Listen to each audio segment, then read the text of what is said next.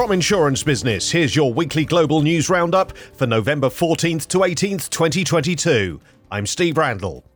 Specialty insurer Beazley has announced that it aims to raise around $456.5 million by selling new shares in the business, equivalent to a 10% stake. The insurer said it will raise funds to expand its cyber and specialty businesses. It will conduct the share placement through an accelerated book-building process with JP Morgan and Numis as the joint bookrunners, according to Reuters. The announcement follows the release of Beazley's trading statement for the 9M period that ended September 30th, 2022. Among the key highlights, it noted that its gross written premiums jumped by 22% in the period to $3.9 billion, up from $3.3 billion last year. However, it recorded a mark-to-market investment loss of $289 million, or 3.6% year-to-date, compared to an income of $99 million, or 1.4% last year.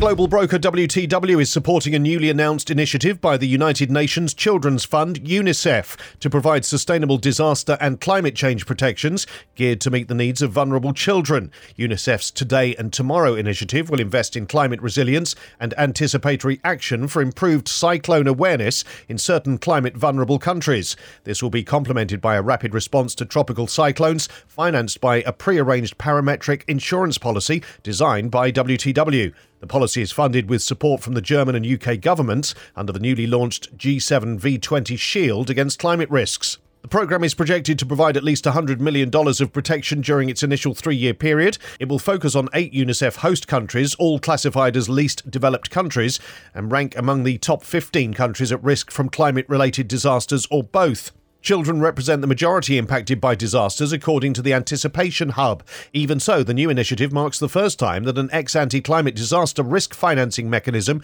will specifically target children. WTW's parametric policy builds on the Child Cyclone Index, which captures children's exposure to tropical cyclones and related relief needs. It includes a minimum payment for smaller events of at least $50,000 to $150,000, varying by country, for any event with a wind speed of at least 39 miles per hour over land that is linked to impacts on children and young people. UNICEF and WTW conservatively estimate that the initiative will benefit 15 million vulnerable children and young people, as well as a large share of women. Business leaders who self-certify as feeling very prepared for an economic downturn are more likely to see risk as interconnected and have a greater appetite for it in the face of an anticipated recession. 61% of leaders responding to an Aon survey who said they felt very prepared for a recession agreed that risk is all interconnected, versus 36% who said they were not very prepared. 62% of very prepared leaders also agreed that a good external advisor or consultant could aid them with making good decisions and dealing with risk, while just 33% of self-certified, not very prepared leaders agreed. The survey found differences between how very prepared-feeling leaders had sought to tackle any potential recessionary impact and the current risk environment compared to those who felt less prepared.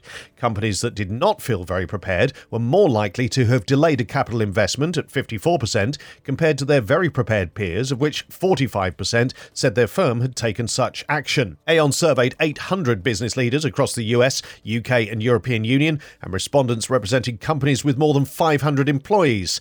79% of leaders surveyed by Aon said they expected a recession within the next year. Inflation, a financial crisis and energy supply were the top 3 risks that executives and leaders said their businesses were spending a great deal of time on, with cyber attacks falling from 1st to 4th place. Supply chain disruption rounded out the top 5.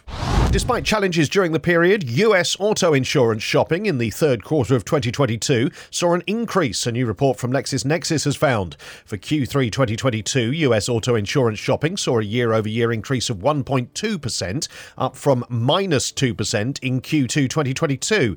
This marks the first quarter-over-quarter growth since Q2 2021.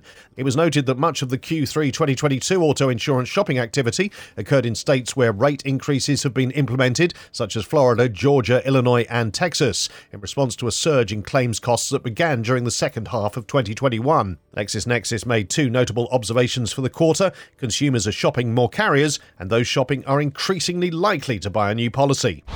Many Canadians support climate adaptation and want to see governments taking more action to protect the country from worsening natural disasters, a new poll commissioned by the Insurance Bureau of Canada has found. When asked if Canada's federal and provincial governments are doing a good job in managing and responding to natural disasters, 54% of respondents said they approve of the work done, but just 40% believe governments are doing enough to adapt to climate change. Adaptation appears to be a primary concern among Canadians. Some 76% of respondents believe that setting immediate targets for adapting to climate change within the next 5 years should be a priority for the government. 52% of that number additionally indicating that it should be a major or top priority. Canadians generally also want governments to provide additional investments for resilience. About 83% of respondents support governments investing in improving community infrastructure against flooding, while 68% support governments providing financial assistance to homeowners for relocation if they live in high-risk flood zones.